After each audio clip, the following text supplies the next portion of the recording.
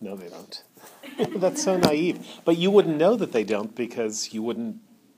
No, they're supposed to be there. Yeah. But now you know. I mean, you would know from roommates and stuff. Do they all go for the first 3 weeks before too much work stops them? I don't know. Maybe we're weird, but we all come to my class. It's so strange. Is your hand up? No. Okay. So, what are we thinking of Don Juan? What you were expecting? More funny than I was expecting. Yeah, so is that good? Yeah. Did that make you happy? Yeah, you felt that way too, Barbara? Yeah, it was good. There were points where I laughed out loud. My roommate's like, "You're reading poetry." I'm like, "I know." All right. What are those points? I didn't highlight them, but it was just like when they were like describing like the Don Jose and just like how he was like not as good as Donna Inez, and I was like, this is just ridiculous. And his mistresses, but one will do. I was like, oh, that's cute. Yep. What about the difference between having a husband of 50 or what you might prefer? You don't remember that? The narrator, thinks it might be better to have two guys who are 5 and 20 each than one guy who's 50. Are you shocked? You're not sure you agree. Yeah. All right. Everyone read the dedication to Southey and and you like that? You're nodding appreciatively. It was harsh, yeah. He actually didn't publish it. What did you read that? Did you read the note? Do you know this? Because as was pretty much the custom at the time, Don Juan was published anonymously. That is, that's how you published. There are various reasons for that, but mainly that was just standard. And people would know who an author was. It's not as though there was anything secret or hidden about it. It was simply the case that what you did was published books, and the author allegedly, in some sense, didn't matter, although, of course, the author did matter, and knowing who wrote stuff was something that everyone knew. Not everyone published anonymously. Not everyone published all their works anonymously, but Don Juan was published anonymously. I think there might be... no, there isn't. I was hoping there was a reproduction of the title page in this version. But often it would say something like, although I don't think it does do this with Don Juan, it would say something like Don Juan by the author of Childe Harold. And then people would know it was Byron, even though it didn't say Byron in either case. So he wrote the preface, or the dedication to Southey. Remember, Southey is the person who was so scandalized that Shelley said he was going to hell, to l'enfer. So he wrote the preface, he wrote the dedication, but then decided not to publish it because he thought that attacking someone that strongly, anonymously, as he was doing, even if the anonymity was, just notional or de jure, would be the kind of thing Southey would do, but not the kind of thing he would do. So he didn't put that part in, and it was only published after his death. But it's pretty great. And it's also worth reading, worth noticing, just because it gives you his sense, of the Lake poets, Southey, Wordsworth, and Coleridge, at least what they were like in 1818 or so. And then also his sense of Milton, and the difference between what Milton was like compared to what he thought had happened to Coleridge and Wordsworth. So do you remember what he says about Coleridge? Anyone have any recollection? He said that he was drunken? No. Oh, no, there was... That he was obscure. that he was explaining metaphysics to the nation, and then Explain this explanation. I wish he would explain his explanation. So here's Coleridge, who's what Coleridge was doing was writing a lot of prose, translating German philosophy, often plagiarizing German philosophy. That is, Coleridge published some stuff that was pure translation from German philosophy, and he was making all sorts of metaphysical claims. If you take a course in the early Romantics, or if you take a course in Coleridge, he's great. He's very famous.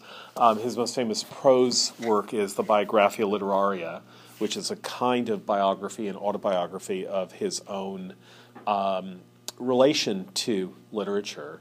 And in it, he talks about Wordsworth, he talks about himself, he says some extraordinary things. Most famous, perhaps, is his distinction between what he calls fancy and imagination.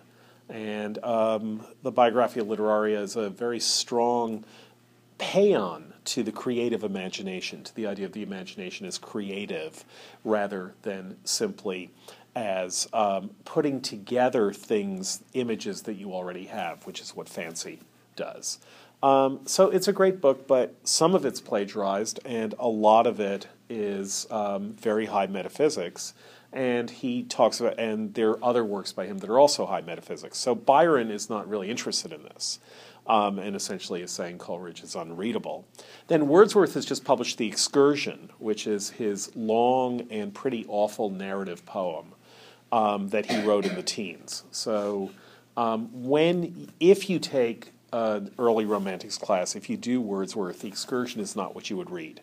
Wordsworth by then is writing in such a way that Shelley will write that poem to Wordsworth. He wrote it when he read The Excursion. Keats, when The Excursion came out, he quite liked it for a while, but then he thought, no, actually this is no good. And no one now thinks The Excursion is any good. There are some good moments in it, but it's basically a book length. Remember how long Byron says it is? 500 pages. Yeah, I think the Quarto holds 500 pages.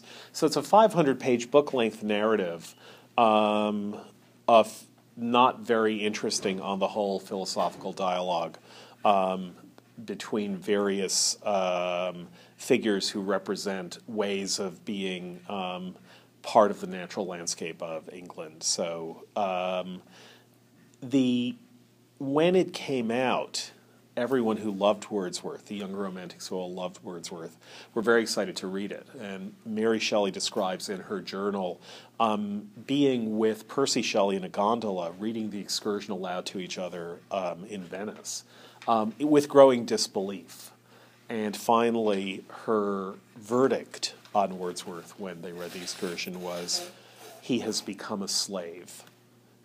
So Percy Shelley's poem to Wordsworth is actually mild by comparison to what they felt and what they said in their private conversations, that Wordsworth had become a slave. So Byron is disgusted by what's happened to Wordsworth and Coleridge. That disgust is maybe a little bit strong, but it's also very, very funny. I should also say that Byron was, because he was the most popular poet of the time, where being a popular poet was being the most popular writer. That is, it wasn't like today where if you're the most popular poet, that's nothing compared to being the most popular novelist.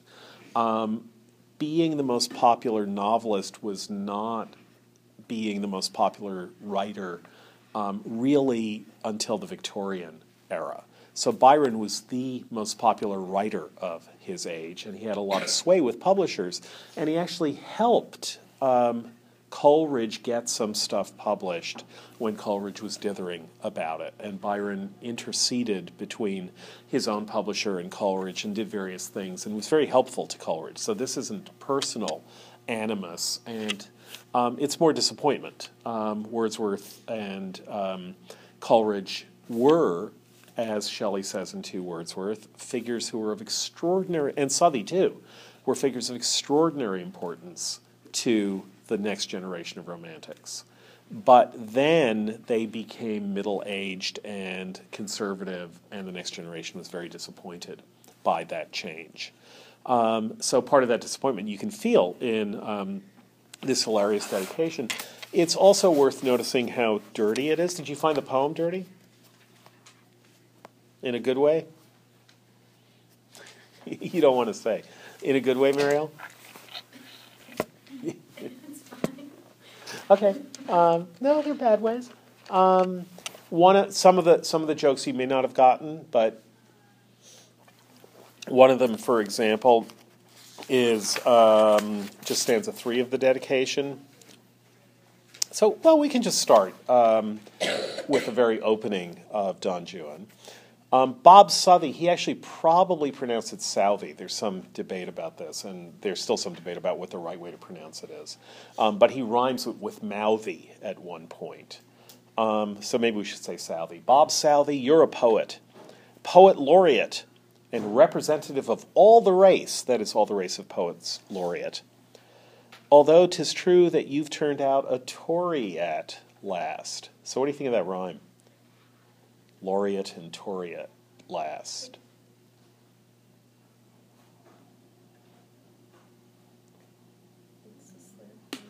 It's not a slant rhyme, it's a perfect rhyme. It's a perfect rhyme, but it's like, it's very, like, it's fun, it's cute. Yeah, so what makes it cute? Just like how he just like Tory at last. Yeah. So one of the things that makes this comic, that you can feel immediately that it's comic, is that he gets a rhyme which is so outrageously not like a building block. That is, rhymes almost always, there's one exception that he has some fun with in the reading that you did for today, but rhymes almost always in rhymed poetry, almost always a rhyme is a word, ends with a single word. It's very rare that you will hyphenate a word at the end of a line in order to get it to rhyme. This is just a fact about rhyme. It's so clear a fact that most people don't even notice it or think about it. But when you write rhymed poetry, each line ends with a word, not with the first or second syllable of a word. It's very rare that you'll get something like anti-rhyming, let's say, or anti-rhyming with scanty, but anti-matter or something like that at the end of a rhyme, at the end of a line. Or ant rhyming with slant. But you would never, or almost never, get a line that said something like, and then I saw a rhyme that was slant, and I recalled how my English teacher was anti such rhymes. That's almost never done. That fact tells you something about how we process rhyme, which is that we think that when we hear a rhyme, we're also, a building block is being moved into place. In closed couplets, what we were contrasting Shelley's Julian and Matelote to, the building blocks are so clear at the end of lines that the line stops. You get to the end of a thought. You get to a pause. You get to the end of a clause or sentence. But even in very, very fluid rhyming, as in Julian and Matelote, you still end each line with a full word. It's really, really rare. I mean, one in something like 100,000 lines in English poetry are hyphenated at the end of lined poetry. You will almost never find such a hyphenation. Really, literally, about 1 in 100,000 lines will you find a hyphenated line ending. You'll find them much more in songs, but that's because in songs there's a whole there are blizzards of rhymes that are being sent at you if Stephen Sondheim or Cole Porter or someone like that is writing a song. But in poetry, you will almost never get hyphenated words at the end of a line, especially if it rhymes. So that tells you something that just feels like how we process rhyme. This isn't a hyphenated word either. Tory at, so it ends with at. But the thing is, in our minds, at last is a quasi-word. That is, of course the word at is a word. But you almost never have at just like that. You almost always have at plus the object of that preposition or that adverb, depending on what use of at you're using. So you know, although 'tis true that you've turned out a Tory at last, and the idea of stopping on the at is what makes this funny. So Bob Southey, you're a poet laureate, okay, and representative of all the race, although 'tis true that you've turned out a Toryate. What's that? Last. And that takes a lot of processing to turn Toryate into Tory at last. And because of that, you see the funniness of it.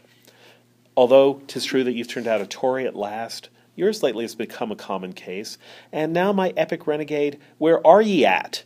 With all the Lakers in and out of place. Who are the Lakers? The Lake Poets, good. A nest of tuneful persons, to my eye like 24 blackbirds in a pie. So you all recognize that? Sing a song of sixpence? Yeah, okay. There's a little bit of a joke here because there was a poet laureate named Pye, P-Y-E, spelt that way, before Southey was poet laureate. Just a slight joke, but there it is.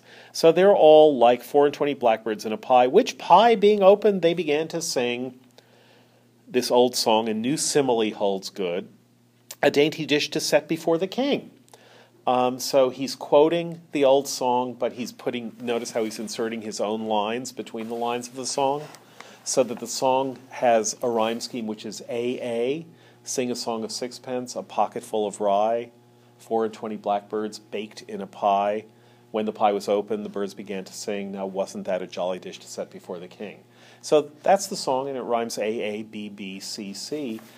What he's doing, it's like he's shuffling cards. So there's a line from the song, and then a line from Byron, commenting on the song. Then the song rhymes again, and then you get Byron's line. So you get A, B, B, C, C, but now with Byron shuffling his own lines between them, you get A from the song, B from Byron, A from the song again, and B from Byron again. As I mentioned before, and as you'll have noticed, he loves quoting. There he's doing it. Or regent, so a dainty dish to set before the king. Or regent, who admires such kind of food. Who's the regent? Anyone know? Why that capital R regent there? No one knows about... Have you ever heard of the Regency period? It's when Jane Austen's novels are talked about as Regency novels, or there's Regency furniture, Regency styles. A word you've never noticed, or you've noticed but you thought, meh, one day I'll come to class and someone will explain this to me? Question mark. Have you ever seen that word? So do you know what Georgian means, or Edwardian? If someone talks about Georgian architecture. Like the king, right? Sorry? George the Third. Yeah. And then his son, George IV, became a regent. Yeah, but he's not George IV yet. He's just his son. So do you know why he became regent? Regent means ruler, the person who was governing England, although, of course, the Prime Minister was governing England, but who was officially governing England. So why is the regent governing England rather than the king? Do you know? He got a little crazy. He went crazy. So George III went mad. Several times. There are lots of theories about his madness. There's a play called The Madness of King George, or The Madness of George III, I think is the British title, by Alan Bennett. It's a good movie. It was made into a movie in about the year 2000. But yeah, George went mad. There are lots of different theories. And in the 18 teens, when he essentially went mad for the last time, he was relieved of his duties, and his son, who was known as the Prince Regent, now became the sort of like vice president official head of state. And so that's called the Regency period. So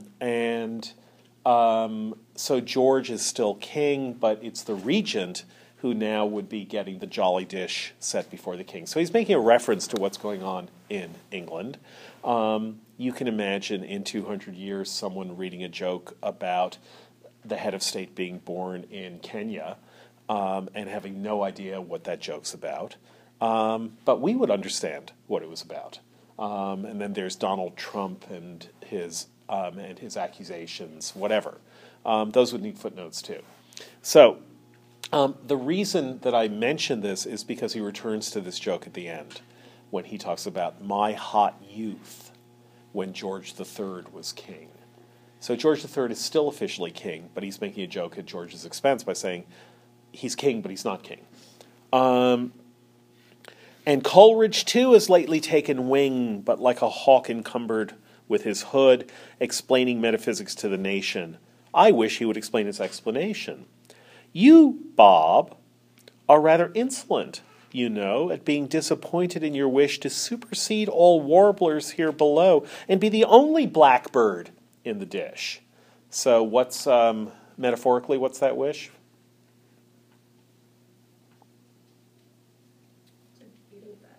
Yeah, to be the best. He is poet laureate, but he also wants to think of himself as the only poet who matters. To be the only blackbird in the dish. And then you overstrain yourself, or so. So Southey is just writing too hard, working too hard. And then you overstrain yourself, or so, and tumble downward like the flying fish, gasping on deck because you soar too high, Bob, and fall for lack of moisture. Quite a dry Bob.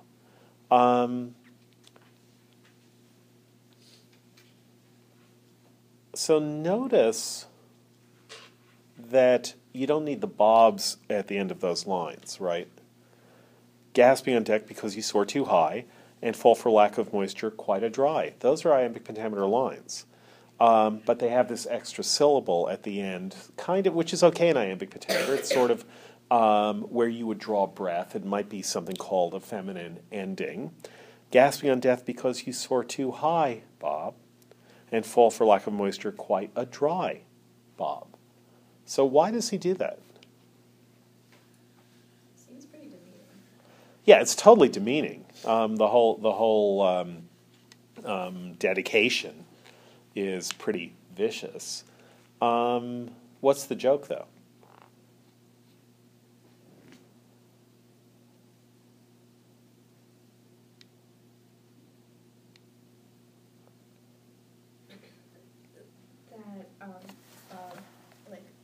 Aimed too high, he strove too far, and then he falls flat. Okay, he falls flat, but why can't he just do that like a flying fish? And tumble downward like the flying fish, gasping on deck because you soar too high and fall for lack of moisture, quite a dry.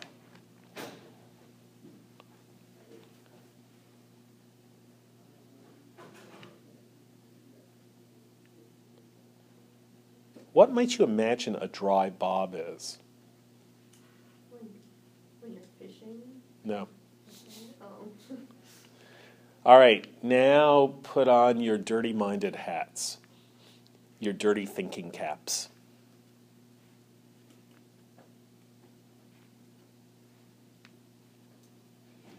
When you're talking about fishing, why is a bob called a bob? Do you know? Or when boxers bob, what are they doing? Do you know what the verb to bob means? Sorry? Up and down. Yeah, going up and down. Yeah. So what do you think in an obscene context a dry bob would be? Okay, I think you're getting it. Yeah, so basically he's casting aspersions on Southey's potency. He strains, but he's like a gasping, flying fish, falling flat, trying too hard, and because of lack of moisture, either his own or his partner's, it's just a dry bob. So you can see why it might not have been such a good idea for him to publish this. But you get the joke now? Anyone need more explanation? I could explain my explanation. Okay, you're there. Yeah. Yeah, so he can be mean, but it is pretty funny. But it's also I think, quite amazing about Don Juan, and this is what I was sort of trying to get us to on Tuesday, is the quickness with which tone changes in Don Juan, just the rapidity with which he can go from one tone to another. There's almost a music video quality about this, or a really well done rapid TV show quality about this, which is that he can make these totally obscene puns and say nasty things in a whole bunch of stanzas, and then start talking about start talking about Milton, and his tone totally changes. So if you go to stanza 5, 4 is Wordsworth, and Wordsworth, in a rather long excursion, I think the quarto holds 500 pages, has given a sample from the vasty version of his new system to perplex the sages. That's because Wordsworth said the excursion is just one part of a 3-part or perhaps a 4-part work that he was going to publish, which thank goodness he didn't. 'Tis poetry, at least by his assertion, and may appear so when the dog star rages, that is in August, when Mad Dogs and Englishmen are out in the noonday sun. And he who understands it would be able to add a story to the Tower of Babel. So you, gentlemen, by dint of long seclusion from better company, have kept your own at Keswick, which is in the Lake District, and through still continued fusion of one another's minds at last have grown to deem as a most logical conclusion that poesy has reeds for you alone. So they believe they're the only poets that matter. And here again you should see that Byron isn't saying they don't matter. He's saying there are a lot of poets. This is something we'll return to. There is a narrowness in such a notion which makes me wish you'd change your lakes for ocean. I would not imitate the petty thought, nor coin my self-love to so base a vice. For all the glory your conversion, that is into being conservative, for all the glory your conversion brought, since I wouldn't do it for all that glory, since gold alone should not have been its price. I would have had to pay more than gold, or it's more than gold is what the damage would be. You have your salary. Was't for that you wrought? And Wordsworth has his place in the excise. So Southey has a salary as poet laureate. Wordsworth was given a position as a collector of excise taxes, and basically he was a stamp seller. He would sell stamps saying that you paid your taxes, and it was just a job so he could have money. And Byron is outraged that they are kissing the asses of the conservative government in order to be supported by that government. Your shabby fellows, true, but poets still, and duly seated on the immortal hill.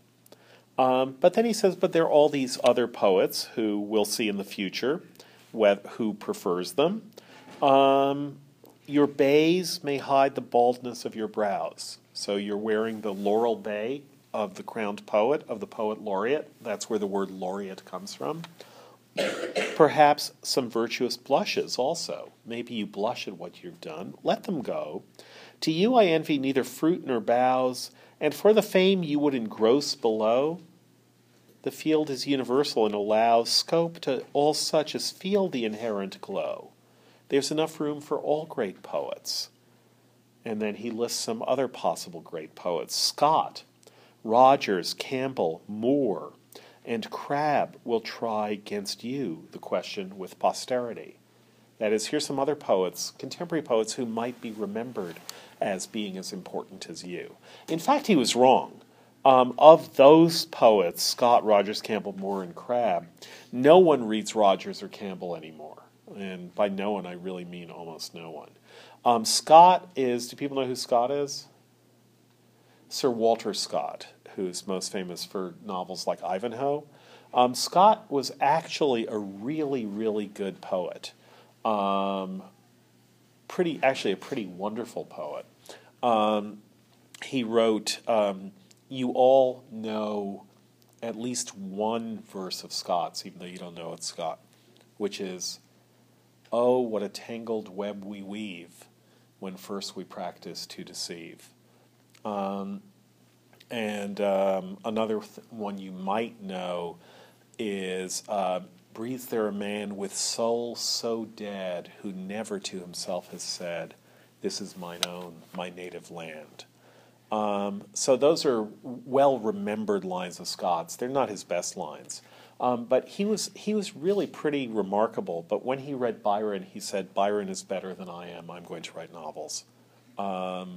That acknowledgement of what Byron could do is one of the great acknowledgments of one poet to another. But Scott is very much worth reading as a poet. Moore is a friend of Byron's. We saw some of his letters to Moore, and a poet who's still to some extent read, but not much, but was wildly popular at the time. And Crabbe was a narrative poet. He actually wrote in closed couplets. If any of you know who Benjamin Britten is, the British composer, one of his great operas is Peter Grimes. Do you know it? No, I don't know. Well, so Peter Grimes is actually an opera based on a poem by Crabbe, part of a long poem of his called The Village, and Peter Grimes is one of the people who live in the village. And so Crabbe is still remembered and read. But he was wrong. Wordsworth and Coleridge are the ones who are remembered, but not for what they were writing at this time. But then he turns to himself. "But for me, who wandering with pedestrian muses contend not with you on the winged steed, so I walk. I don't contend with you on the winged steed of Pegasus. I wish your fate may yield ye, when she chooses, the fame you envy and the skill you need. So I hope fate will give you the fame that you wish, and also the skill that you would need and that you obviously don't have in order to become famous. And recollect a poet nothing loses in giving to his brethren their full meed of merit, and complaint of present days is not the certain path to future praise." So spending all your time complaining about other poets, that's not how to be a poet. The way to be a poet is to write good poetry. "He that reserves his laurels for posterity," that is, poets who say, "The future will see how great I am." "He that reserves his laurel for posterity, who does not often claim the bright reversion," that is, posterity doesn't say, "Oh yeah, those poets are great," "has generally no great crop to spare it, he being only injured by his own assertion. And although here and there some glorious rarity arise like Titan from the sea's immersion, the major part of such appellants go to," where? He interrupts himself. What's he about to say? "Those who think that they'll be saved in the future and remembered as great poets and join some kind of heavenly Parnassus of poetry. Most of the time they go where? They go to not heaven, but... Yeah, but no, he doesn't want to use that word. So go to, oh, God knows where, for no one else can know." And then we get to Milton. "If fallen in evil days on evil tongues," those of you who've read Paradise Lost will recognize that that's a quotation from Milton. Milton describes himself as fallen on evil days and evil times. "On evil days, though fallen," he says. "Though fallen on evil days and evil times, on evil days, though fallen, he still maintains what he's doing." So he's quoting this, although he changes times to tongues. Milton says, "With darkness and with dangers compassed round and solitude." That's Milton's description of himself. So Byron accepts that. What happened to Milton was we didn't discuss this much, but he was essentially the foreign secretary for Cromwell when Cromwell became the Lord Protector, first the head of Parliament and then the Lord Protector of England. So there's the English Revolution against the king of the time, Charles I. began in 1642 and ended with the beheading of Charles I in 1649 by Parliament. And a commonwealth was set up without a king, and Parliament ruled England. And the rest of Europe thought this was terrible and that it was outrageous and treasonous and blasphemous to behead a king. But the English Parliament thought that Charles had committed crimes against the people and against the English, and they set up a republic. And Milton was essentially the foreign secretary in this republic. He was the person who represented England to the rest of Europe. Then 11 years later,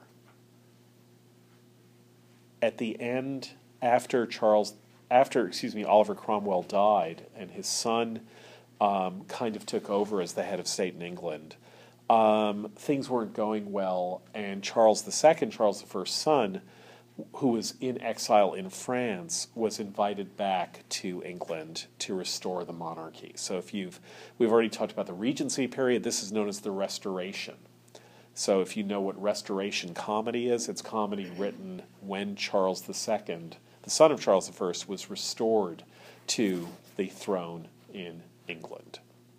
So when that happened, Milton, who had written passionately defending the beheading of Charles I, defending his execution, and had published many, many works defending that execution, was in serious trouble as part of the revolutionary government that now had lost all power. And he might have been imprisoned, and in fact he might have been executed. People intervened for him. He was blind at the time. People intervened for him. But things were ticklish. And once he was out of power, that's when he wrote Paradise Lost, about Satan rebelling against the king, God, and losing in that rebellion. And now Milton describes himself also, much later in Paradise Lost than anything you've read, as fallen on evil days and evil times, with darkness and with dangers compassed round and solitude. So Byron accepts that. If fallen in evil days on evil tongues, Milton appealed to the avenger, Time.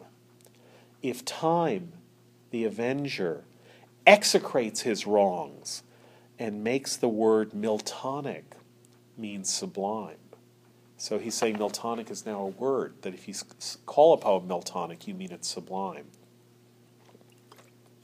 He, that is Milton, deigned not to belie his soul in songs, nor turn his very talent to a crime. He did not loathe the sire to laud the son, but close the tyrant hater he begun. So Milton was true to his revolutionary principles. That's what Byron is saying about him, unlike you guys, you Lakers. Think'st thou, could he, the blind old man, arise like Samuel from the grave, to freeze once more the blood of monarchs with his prophecies, or be alive again all hoar with time and trials, and those helpless eyes and heartless daughters, worn and pale and poor? Would he adore a sultan? He obey the intellectual eunuch Castlereagh? So Castlereagh is now the foreign secretary in England, and much loathed by the radicals, by the leftists, because he was cruel and tyrannical.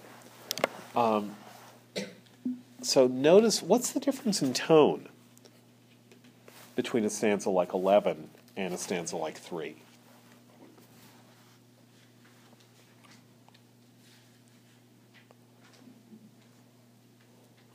Now let's try something. Don't look at the page, just look up. And even though you've already just read the stanza and you might be able to do this fairly easily, see whether you can. I'm going to read it aloud now.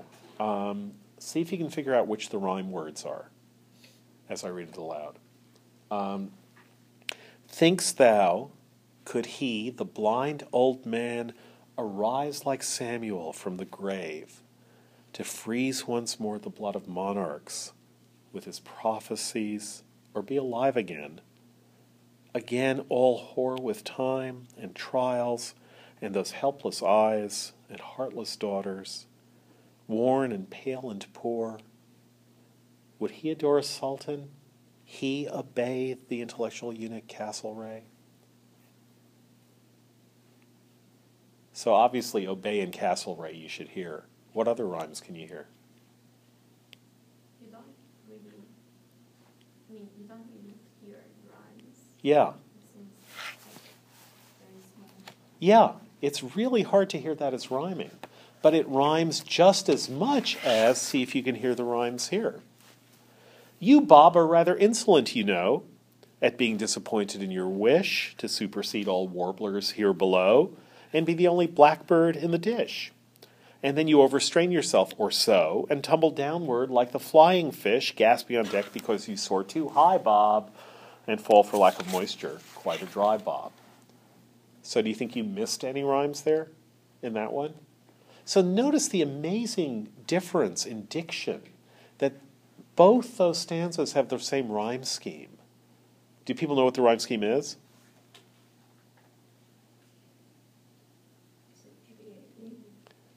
More.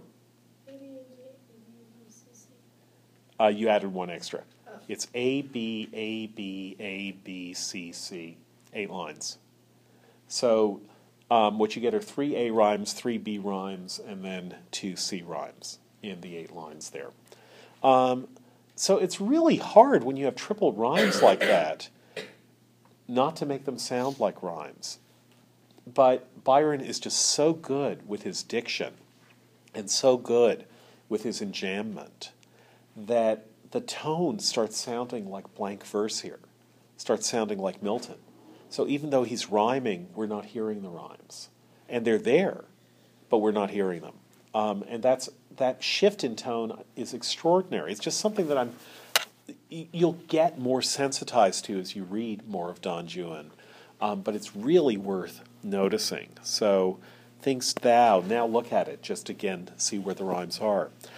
Stanza 11, think'st thou, could he, the blind old man, arise like Samuel from the grave to freeze once more the blood of monarchs with his prophecies, or be alive again, all whore with time and trials, and those helpless eyes and heartless daughters, worn and pale and poor, would he adore a sultan? He obey the intellectual eunuch Castlereagh. And he has to do that because otherwise these rhymes are comic. It's really hard to write ottava rima. He himself is going to say this later without being funny. There's something about triple rhymes that tends to be funny because you think you've gotten the rhyme, but there's still another rhyme to come. Do you remember any of your favorite rhymes? Some of you were saying, yeah, I really like these rhymes. Do you remember any other really good ones?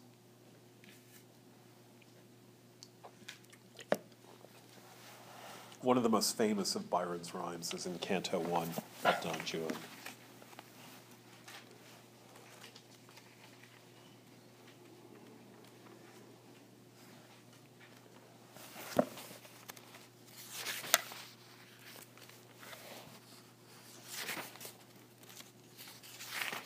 All right, let me ask it this way. Do you remember what he rhymes the word intellectual with?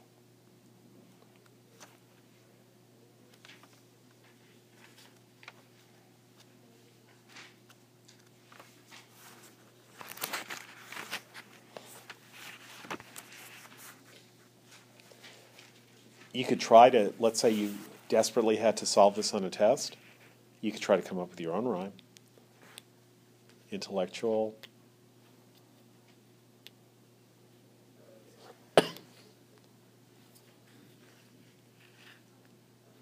It's not that hard. The obvious rhyme that comes to mind is what? Sexual, yeah. Not funny, but it would work. Some of our faculties are intellectual, and others, perhaps lower, are all sexual. That would work.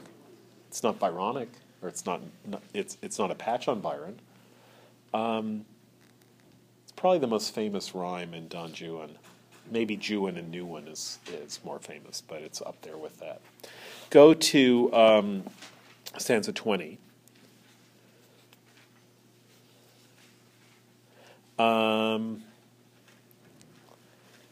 It's a description of Donna Inez and her merits and her good qualities, and the narrator of Don Juan is saying that he himself is single, but also he has a sense of what happens when you have very learned women, what are called blue stockings, who get involved with men who are not as intelligent as them. So stanza 22, "'Tis pity learned virgins ever wed with persons of no sort of education, or gentlemen who, though well-born and bred, grow tired of scientific conversation. I don't choose to say much upon this head. I'm a plain man, and in a single station, that is, his station in life is to be unmarried. But, O ye lords of ladies intellectual, inform us truly, have they not..." Say it. Rhyme it. Henpectual? Yeah. So, what's good about that rhyme? Forget the sexism of it. What's good about the rhyme?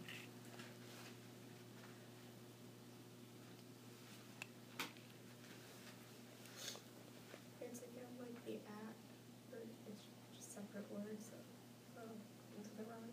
Okay, so first of all, it's separate words that come into the rhyme. What you get are henpecked, one word, but even that one word is really made of two. It's only the second syllable of henpecked, at any rate, that's part of the rhyme. The rhyme is lectual and pectual. And the diction is so different. Intellectual is a kind of abstract, formal word, and then henpectual is this vivid, funny, what's called hudibrastic, putting together a bunch of different words to make up a single rhyming unit. Like, Toriat, although you become a Toriat to rhyme with laureate. But here it's even more outrageous. And just think again of... Or let me just say something about the structure of ottava rima. Byron is going to reflect on it later. He talks about it as a structure for comic rhyme. But the structure is basically you have these three pairs of rhymes, A, B, A, B, A, B, and then you have a couplet, which ends the stanza. And the couplet will often be what's very funny.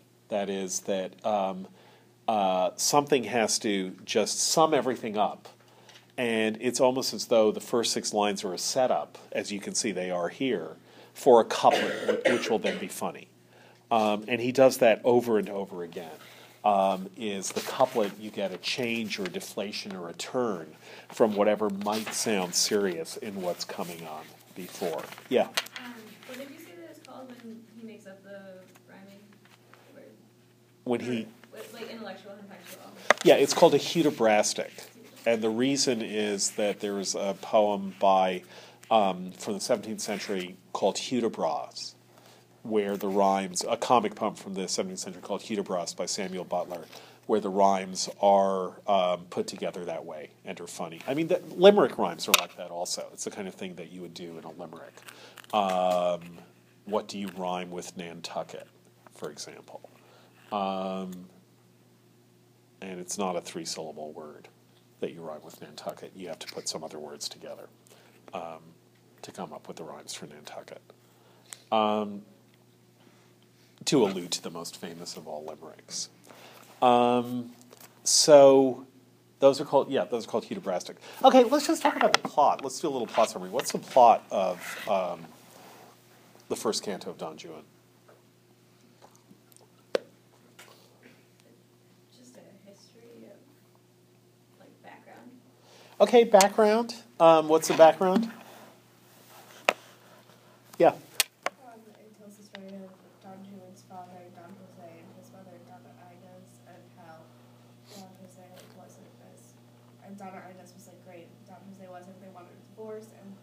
died, and then Donna Inez had this friend who there became a relationship. Yeah, good guess. So people thought. Don Juan and her name, Donna. Anyone? Julia. Good. And what's the age difference between Julia and Juan? Yeah, who's older? Yeah. So that's fine when she's 16 and he's 10. But what happens when he's 16? Or she's 17 and he's 10, no problem. But when he's 16 and she's 23, then what? Yeah. Yeah. And so what happens?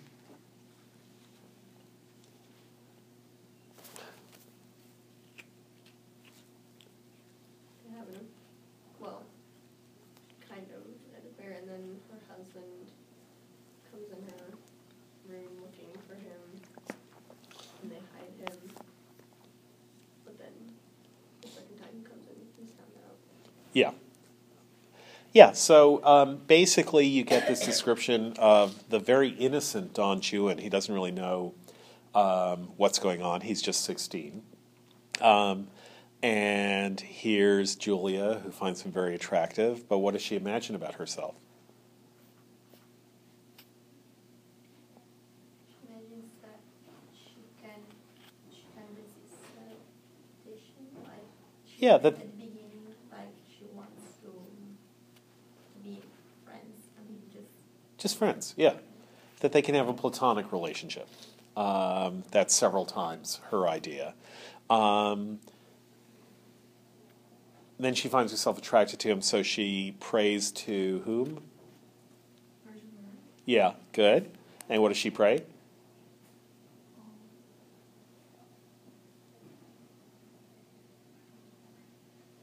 She decides, I'm too attracted to him, this is bad, I'm a married woman, and I can't let this happen to me.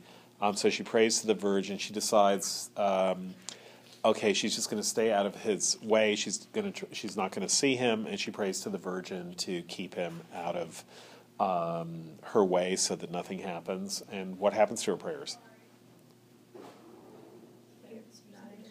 Sorry? he like comes to the door, I think. Well, no, someone comes to the door, but it's not him.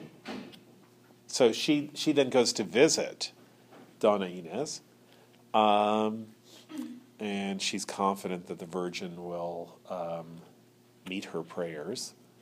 And then the door opens, and who does it not turn out to be? This is an easy question. Who does it not turn out to be?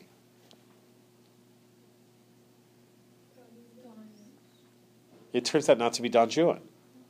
So how does she feel about that? Yeah. Let's see if we can find this.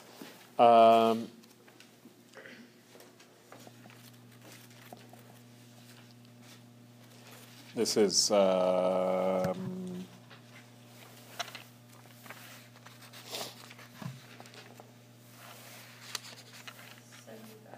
yeah.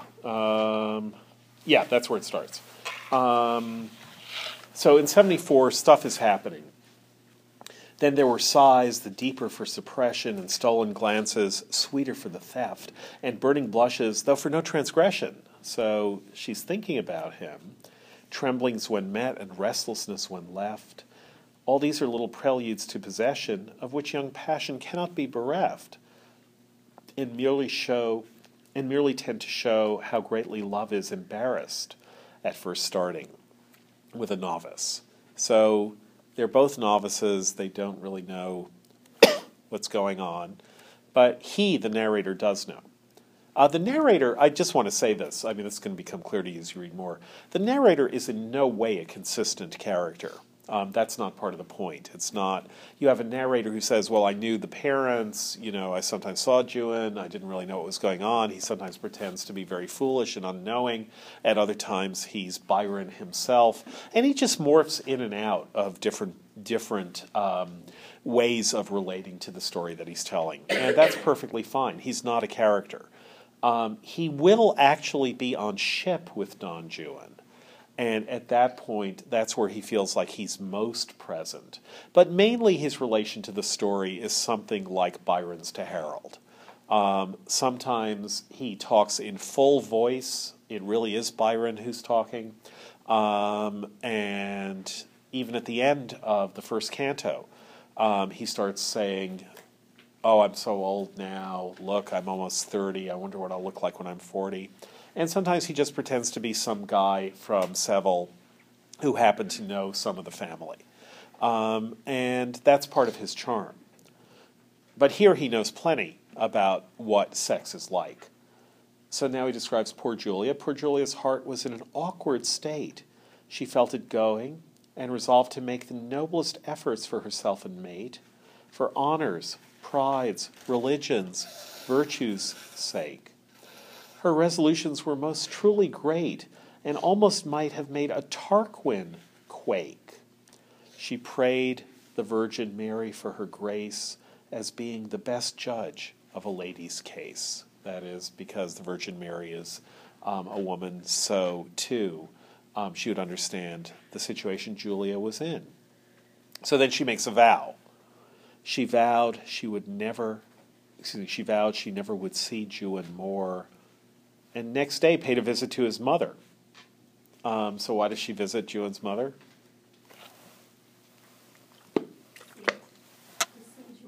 Sorry? Yeah, but with plausible deniability. She's involved in self-deception. I'm never going to see him again. Let me just go visit his mother because, she's a friend of mine. And looked extremely at the opening door, which, by the Virgin's grace, let in another. So she's visiting Donna Inez, and they're having tea, and the door opens, and she looks extremely at the opening door. But yay for the Virgin Mary! It wasn't Juan. She meets Julia's prayers. Isn't that great? That's what Julia wanted, and she meets those prayers, which, by the Virgin's grace, led in another. Grateful she was. Oh, thank goodness it's not Juan. And yet a little sore. So I imagine one or two of you might have once or twice in your life been in this position of telling yourself that you really, really, really don't want someone to show up right now, and then being really, really, really upset when they keep not showing up, which is what you really, really, really wanted them to do, namely not show up. So that's the position she's in. Oh, thank goodness. I'm so grateful it's not Juan. I was really worried. And yet, she seems a little sore. Again it opens. It can be no other. 'Tis surely Juan now. No, I'm afraid that night the Virgin was no further prayed. So what happened? She goes home that night. Juan hasn't shown up. She goes to visit Donna Inez. Juan hasn't shown up. She goes home that night, and she doesn't pray anymore that the Virgin will keep Juan out of her way. She now has a different theory. She now determined that a virtuous woman should rather face and overcome temptation, that flight was base and dastardly, and no man should ever give her heart the least sensation, that is to say, a thought beyond the common preference that we must feel upon occasion for people who are pleasanter than others, but then they only seem so many brothers. So what's her next idea about how she'll be virtuous with Juan? Test herself. Yeah, it'd actually be good to see Juan because that way I won't be fearful. I'll overcome temptation. And besides, I don't really feel anything for him. Yeah, he's pleasant. So why should I deny myself that pleasantness? But I'm not going to feel anything, the least sensation beyond that. And even if by chance, and who can tell, the devil's so very sly, she should discover that all within was not so very well, and if still free, that such or such a lover might please perhaps. So if she allowed herself the idea that if she weren't married, Juan would be okay, well, a virtuous wife can quell such thoughts and be the better when they're over.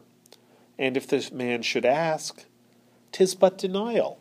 So if he should say to her, well, do you want to do something? It's easy for her to deny him. And now Byron makes a recommendation to young women. I recommend young ladies to make trial. So why is he making that recommendation?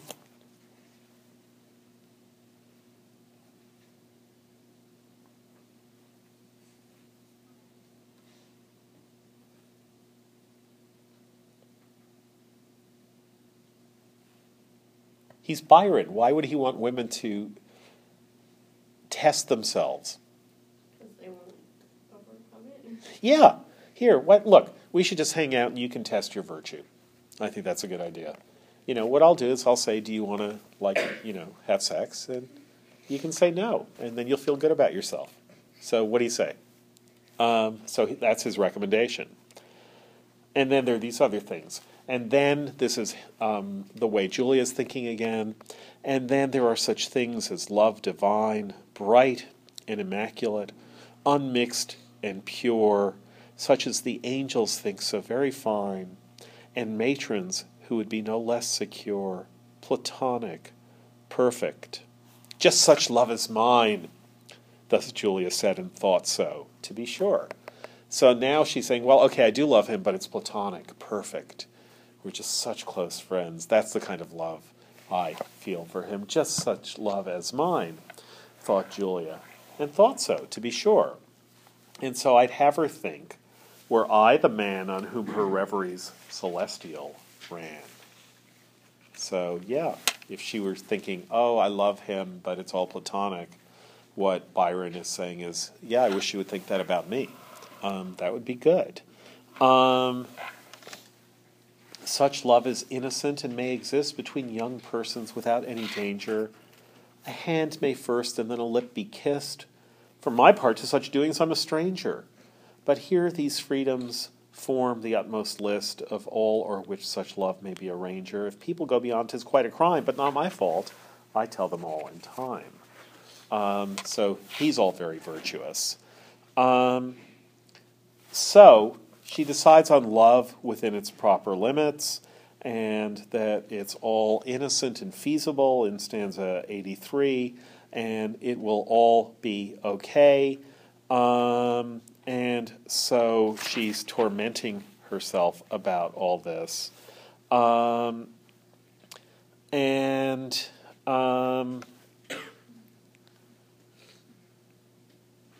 Let's now look at how Juan is feeling. Young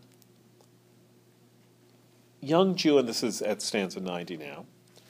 Young Juan wandered by the glassy brooks, thinking unutterable things. Yeah, I think we can just start there. Young Juan wandered by the glassy brooks, thinking unutterable things. He threw himself at length within the leafy nooks where the wild branch of the cork forest grew. There poets find materials for their books, and every now and then we read them through, so that their plan, that is, if it's the case, we'll read them through if, on the condition, so that their plan and prosody are eligible, unless, like Wordsworth, they prove unintelligible. So Juan went to places that poets go, and where poets find material for their books. Oh, it's also poetic. He, Juan and not Wordsworth, just in case you thought I was going to talk about Wordsworth now. He, Juan and not Wordsworth, so pursued his self-communion with his own high soul until his mighty heart in its great mood had mitigated part, though not the whole of its disease. He did the best he could with things not very subject to control and turned, without perceiving his condition, like Coleridge, into a metaphysician. And here's what Juan thought. He thought about himself and the whole earth, of man, the wonderful, and of the stars, and how the deuce they ever could have birth. So he's thinking high adolescent thoughts. But is he really thinking to himself, how the deuce could they have birth? What do you think of that tonally? How the deuce they ever could have birth? That is, where do the stars come from? Would those be the words Juan thought? If you were writing about an idealistic adolescent, thinking about the stars and the earth and humanity, would you write that line, and how the deuce they ever could have birth?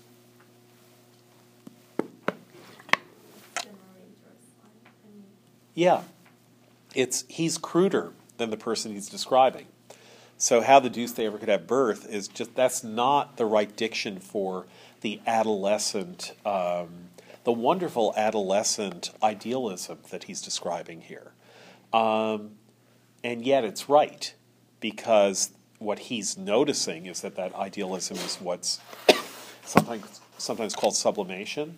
Have you guys seen, have any of you seen This Is Spinal Tap, the first mockumentary? Do you know about it? Okay, so Spinal Tap is a kind of 70s punkish new wave, but also glam band. And this is it's Rob Reiner did this movie, and it's a faux documentary, a fictional documentary about this band. And some of it sounds like this. There's a very famous moment where one of the band members is just playing around on the piano, and he says, like, you know this one, right? He says, I think there's nothing so beautiful as E minor, and he's just playing a run of notes in E minor, and the interviewer says, wow, that's really beautiful. It's really sad and melancholy. What do you call that song? And you can look up the rest. And then he thought of earthquakes and of wars, how many miles the moon might have in girth, so what's the moon's circumference, of air balloons and of the many bars to perfect knowledge of the boundless skies. And then he thought of Donna Julia's eyes. So he's trying to think of anything at all that he can think of, but what he comes back to is Donna Julia's eyes. In thoughts like these, true wisdom may discern longings sublime and aspirations high, which some are born with, but the most part learn to plague themselves withal, they know not why. 'Twas strange that one so young should thus concern his brain about the action of the sky. If you think 'twas philosophy that this did, I can't help thinking puberty assisted. So he's spending all this time thinking about the sky, because what he's really thinking about is what he's trying to stop himself from thinking about. He pored upon the leaves and on the flowers, and heard a voice in all the winds.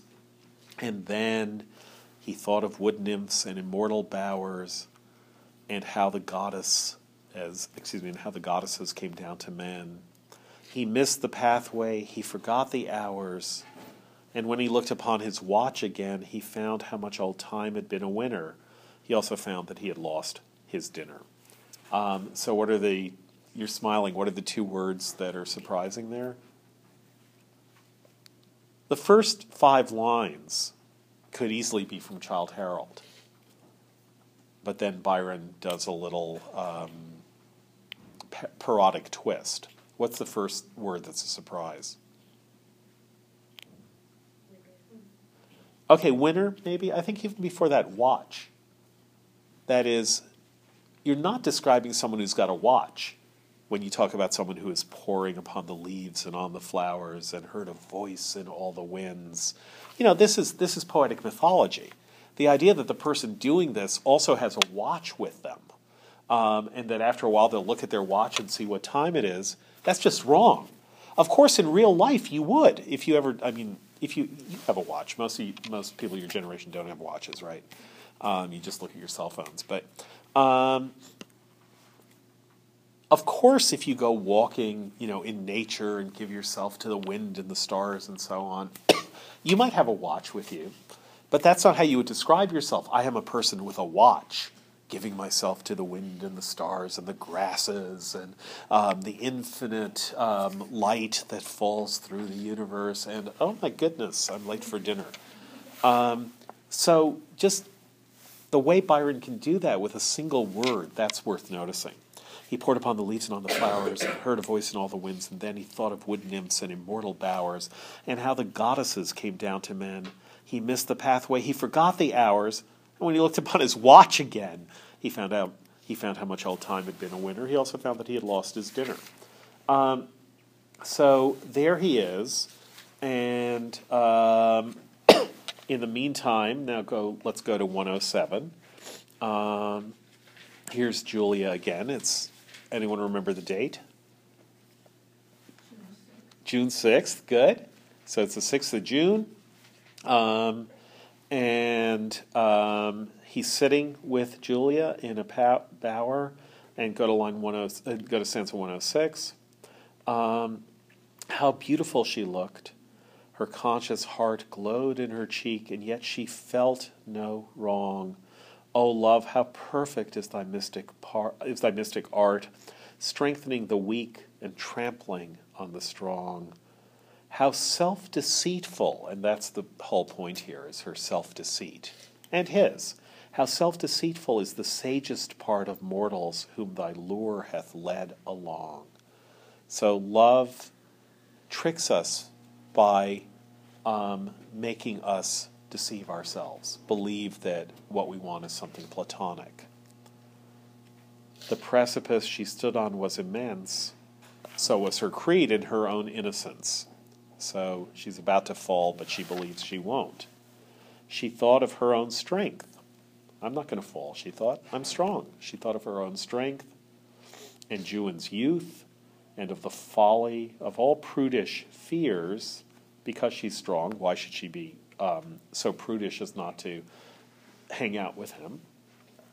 Victorious virtue and domestic truth. She thought of all those important things, but then she had another thought. And then of Don Alfonso's 50 years. So, what's wrong with that thought? She's thinking how old her husband is. Yeah, he's more than twice as old as she is. And suddenly she thinks she's married to a guy who could be her father.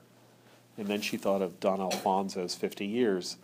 And then the narrator tells us, I wish these last had not occurred in sooth, because that number rarely much endears. So 50 is a kind of big number, he's saying.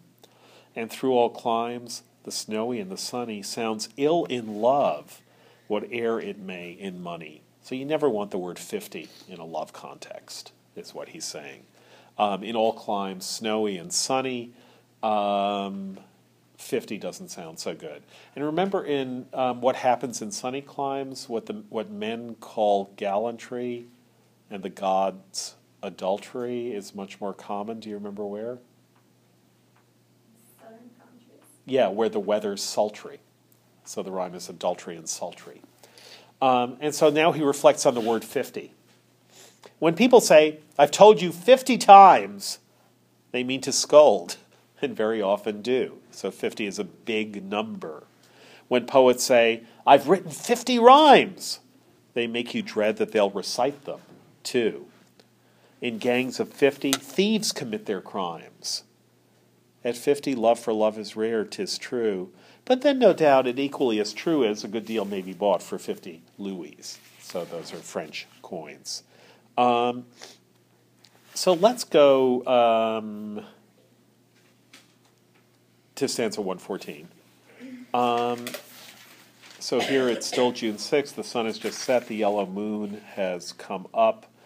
And we get, there's a dangerous silence in that hour, a stillness which leaves room for the full soul to open all itself without the power of calling wholly back its self-control.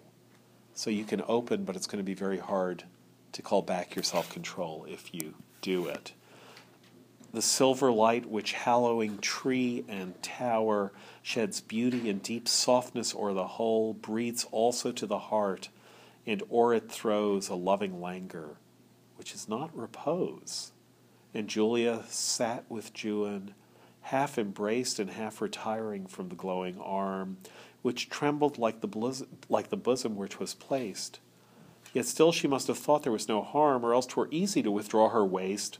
But then the situation had its charm, and then, God knows what next. I can't go on. I'm almost sorry that our ere begun. So he's scandalized. And so now we have a little address to Plato and the idea of Platonic love. Oh, Plato, Plato, you have paved the way with your confounded fantasies to more immoral conduct by the fancied sway your system feigns o'er the controlless core of human hearts than all the long array of poets and romancers. So Plato has caused more amorous relationships, more illicit sex than any poet, because Plato convinced people they could control themselves, which poets never thought. And people can't. The controlless core of human hearts. People can't stop themselves once they are sliding down into seduction. You're a bore, he says to Plato, a charlatan, a coxcomb, and have been at best no better than a go-between. And Julia's voice was lost, except in sighs, until too late for useful conversation, the tears were gushing from her gentle eyes. I wish indeed they had not had occasion, but who, alas, can love and then be wise? Not that remorse did not oppose temptation, so she felt bad about it. A little still she strove, and much repented, and whispering, I will ne'er consent, consented. So this is often misremembered as Juan insisting that she have sex with him and her saying no, but in fact wanting it. So this is often quoted as a moment which you should really be careful about, because no means no. But she's not saying to Juan, I shall ne'er consent. She's saying that to herself. She's saying, okay, we're getting really close and I'm having a really good time, but I'm going to stop when I want to. And she's struggling with herself. And she's saying no to herself, not to him, but then she consents. And the reason I say that, the reason that I just want to stress that, is because Juan throughout is going to be and is a very passive person. People fall in love with him all the time.